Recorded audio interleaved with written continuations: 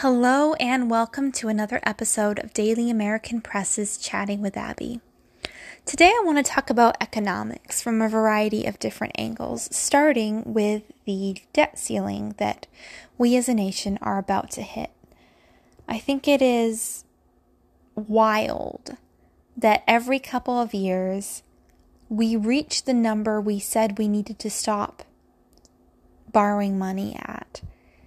And then politicians fight for a few days to a few weeks and then ultimately vote to raise the debt ceiling. Now, we as a nation are not at war.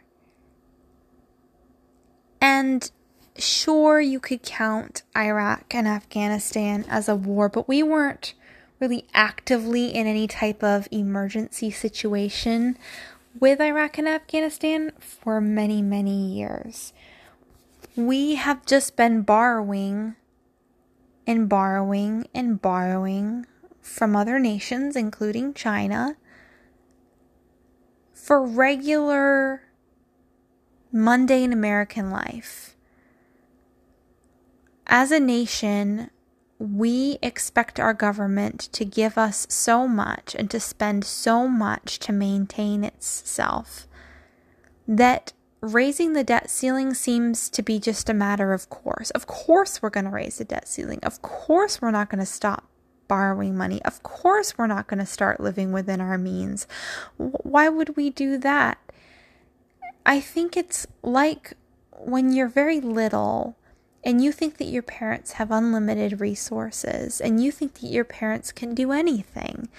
And you're like, well, why can't I have this $1,000 toy?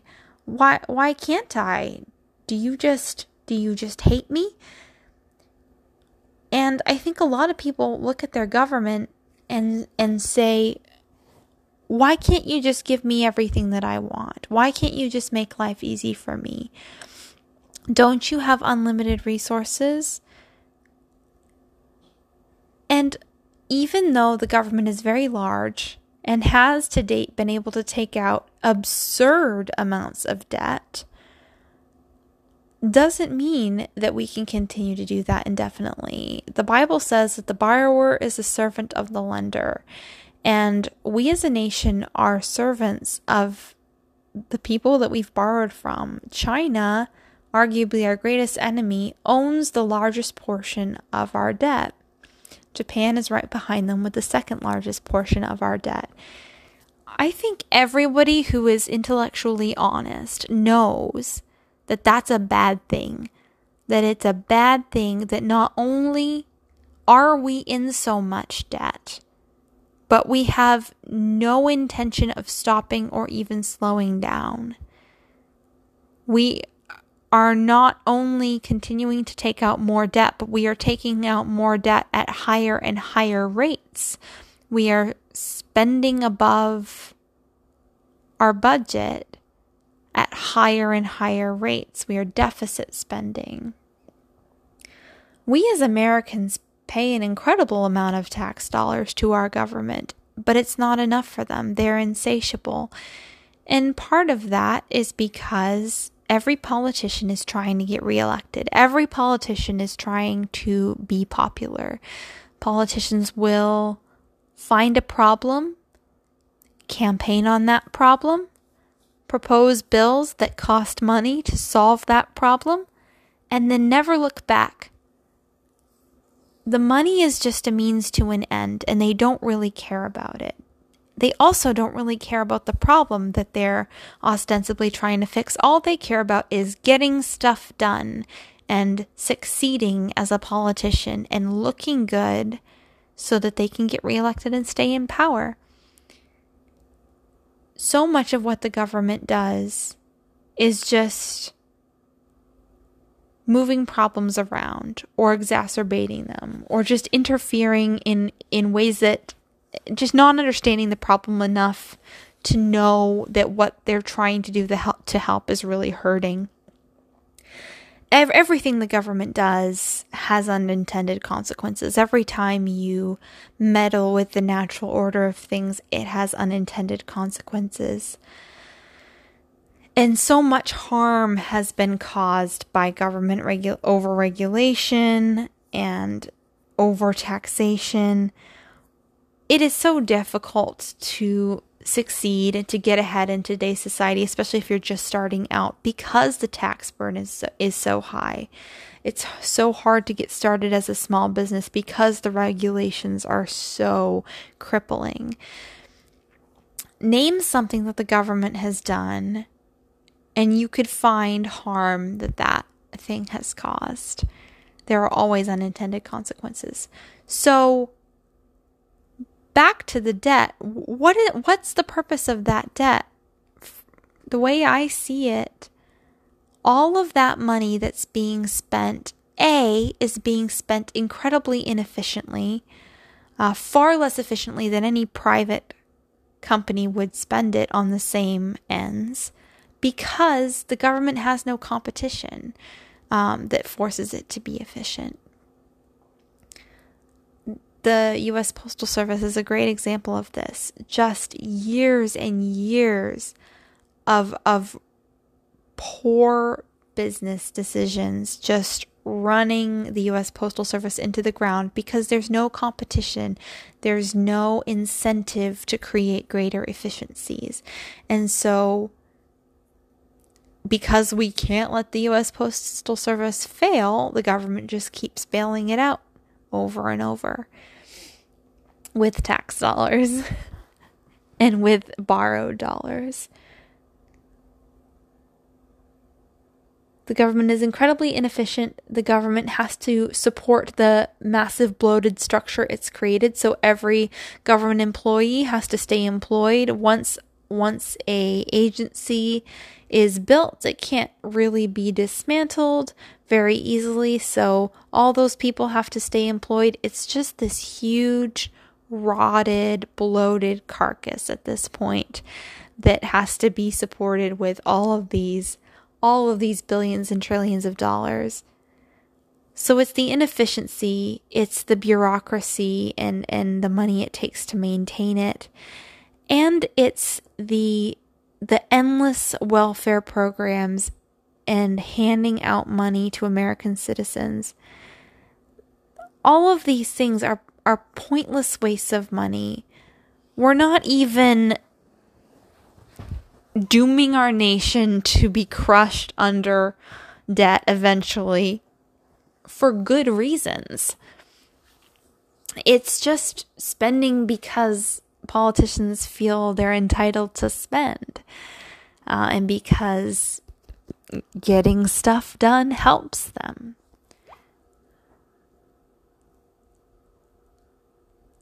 There's so much wrong with this country, and it would be easy to just kind of get down a rabbit hole on this. But what I do want to say is that any conservative who is serious about conserving our nation has to vote against spending, has to vote against increasing our debt. There is no way for our nation to continue the way that it's going. We cannot keep borrowing forever and expect that nothing bad will happen. I think that many feel powerless to stop the spending because the narrative is that every single bit of that spending is absolutely essential. That the government is responsible for solving poverty. The government is responsible for creating a safety net for its citizens. And in order to do that, it just has to keep spending. And I don't think that that's true. I don't think that the existence of poverty is an example of the failure of the government. I think the existence of poverty is evidence of the failure of the church. That it was the church's job and responsibility to care for the poor and needy. And we failed, which is why the government felt the need to step in the first place. There are a lot of ways to help people who are struggling financially. There are all sorts of ways that people struggle financially, and there are different solutions. But very, very rarely, in very, very few scenarios, is it necessary for somebody to be completely supported by other humans, for somebody to be completely incapable of adding value to the world and ultimately paying for their own food and their own well-being. And those very few people, the private sector is fully capable of caring for. Charities and churches, and even generous individuals, are far more efficient and careful with the way that they help people than the government ever is. I think that if we were all as generous as we should be, and if churches stopped spending money on flashy facilities and expensive audiovisual equipment and preacher salaries that are exorbitant, poverty could be taken care of pretty quickly.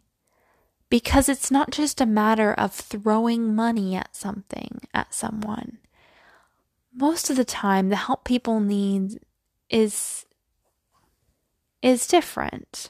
Sometimes it's drug addiction that's keeping people on the streets and out of work. Sometimes it's a mental health issue that needs to be treated. A large percentage of homeless people are mentally ill and or drug addicted.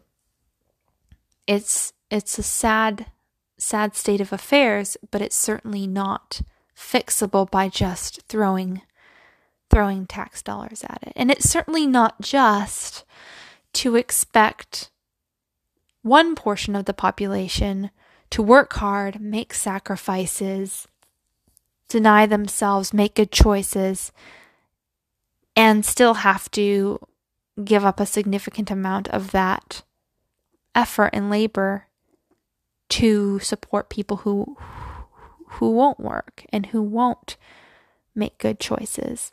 Ultimately, if somebody chooses drugs over housing, then that's their choice.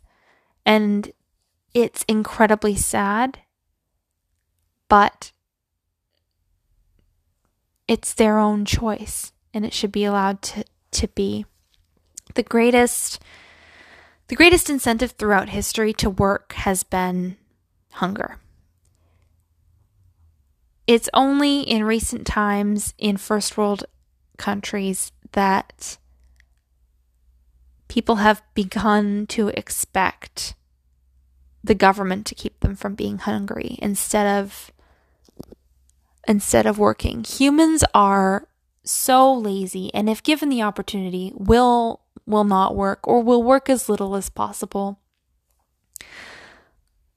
The COVID-19 pandemic was really awful for our economy and our society, in part because a lot of people got laid off and went on unemployment. And then they never went off unemployment. Because why would you go to work if you can get paid to stay home? It's really obvious math and science and psychology, and yet somehow the politicians don't seem to know or care why people won't go back to work. My neighbor is such a good example of this in a couple different ways. My neighbor works incredibly hard. She is incredibly overworked. She's constantly at work. I never see her. We keep saying we're going to make a pie together, and she's just never home. And the reason for that is because she desperately needs an assistant, and she has permission to hire an assistant. And she's been trying for months to find an assistant, and she can't. She has hundreds and hundreds of applications, but no one will come in for an interview and no one will take the job. It's a good job too. Happens to be $15 an hour, happens to be a desk job with good benefits, happens to be a good gig all around. I'd take it if I wasn't so happy with my own career. But she can't get anyone for it. And the reason she has so many applications and no one who's willing to actually take the job is because in order to stay on unemployment, you have to submit a certain number of applications each I want to say month.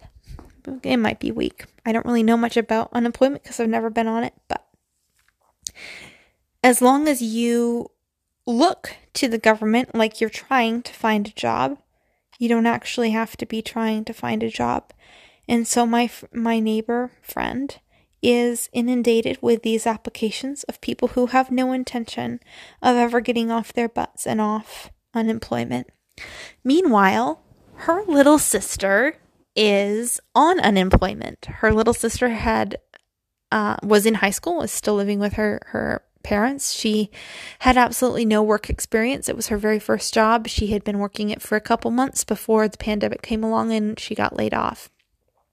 After she got laid off, she went on unemployment, and she is on unemployment to this day, being fed money from the government that she doesn't need, and certainly isn't wise with how she's managing, because she's just a high school girl.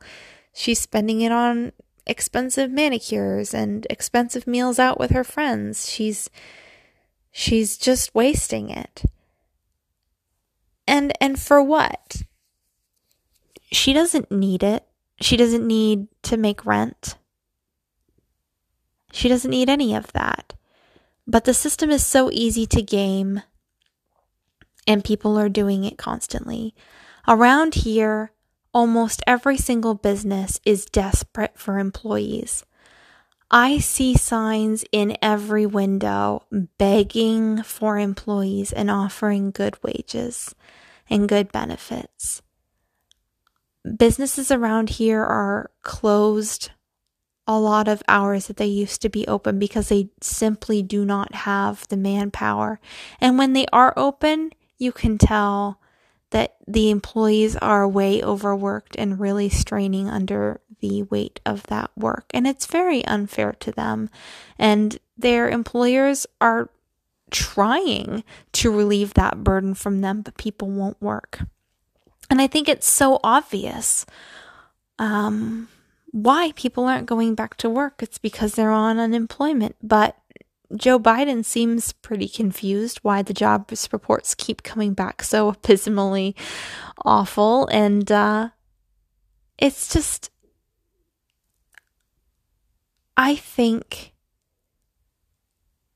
that at this point it's really obvious, and I think that the government just really likes how dependent people are on it. And we're almost sliding into communism, not because anyone's forcing it on us, but because people are just so lazy, so evil and lazy that they're willing to take other people's tax money and sit at home and not do anything, not add any value to society. Now, what do I mean by adding value to society? I mean that when you take materials and you add your time and your talents to it, if you're able to sell that product that you created at a greater value than what you paid for the materials for, you have added wealth to society. You have built wealth. Now, that product may be intangible, those materials might be digital, but however you slice it, all work is taking something and adding to it of yourself. And this is where the debate about minimum wage comes in, and people say it's unfair and unjust for people to not be making a minimum wage, a living wage, a wage you can live on and pay your rent and pay your bills on. But the thing is, you can't make people worth more than they are. People create the value that they create. That's a combination of their ability and their choice. And you can make yourself worth more by adding skills, practicing, becoming more efficient, innovating. You can do all of those things to make yourself more valuable. But the government cannot arbitrarily make you more valuable. And if they try, if the government says the value of $1 is 1/15 of what an unskilled worker is able to produce in an hour, that just devalues the dollar. It doesn't change how much the unskilled laborer is able to produce. Minimum wage is just arbitrarily declaring essentially that the dollar is worth less. The dollar is just a symbol of value. You can't, if from one day to the next I was paid $100 more than I'm being paid now, that wouldn't make what I am producing worth more. And if you force employers to pay more than their employees are worth, then they lose money and they will either fail or they will find a way to not fail, which usually means they won't hire unskilled workers. They'll only hire people who are worth that amount to them. And so rather than helping people make a living wage, it will just make it so that no one at the bottom will be able to find any work at all. And this was the case with Obamacare, when the government said you have to give all of your full-time employees health insurance. Then those companies immediately took people off full-time and made them just barely part-time.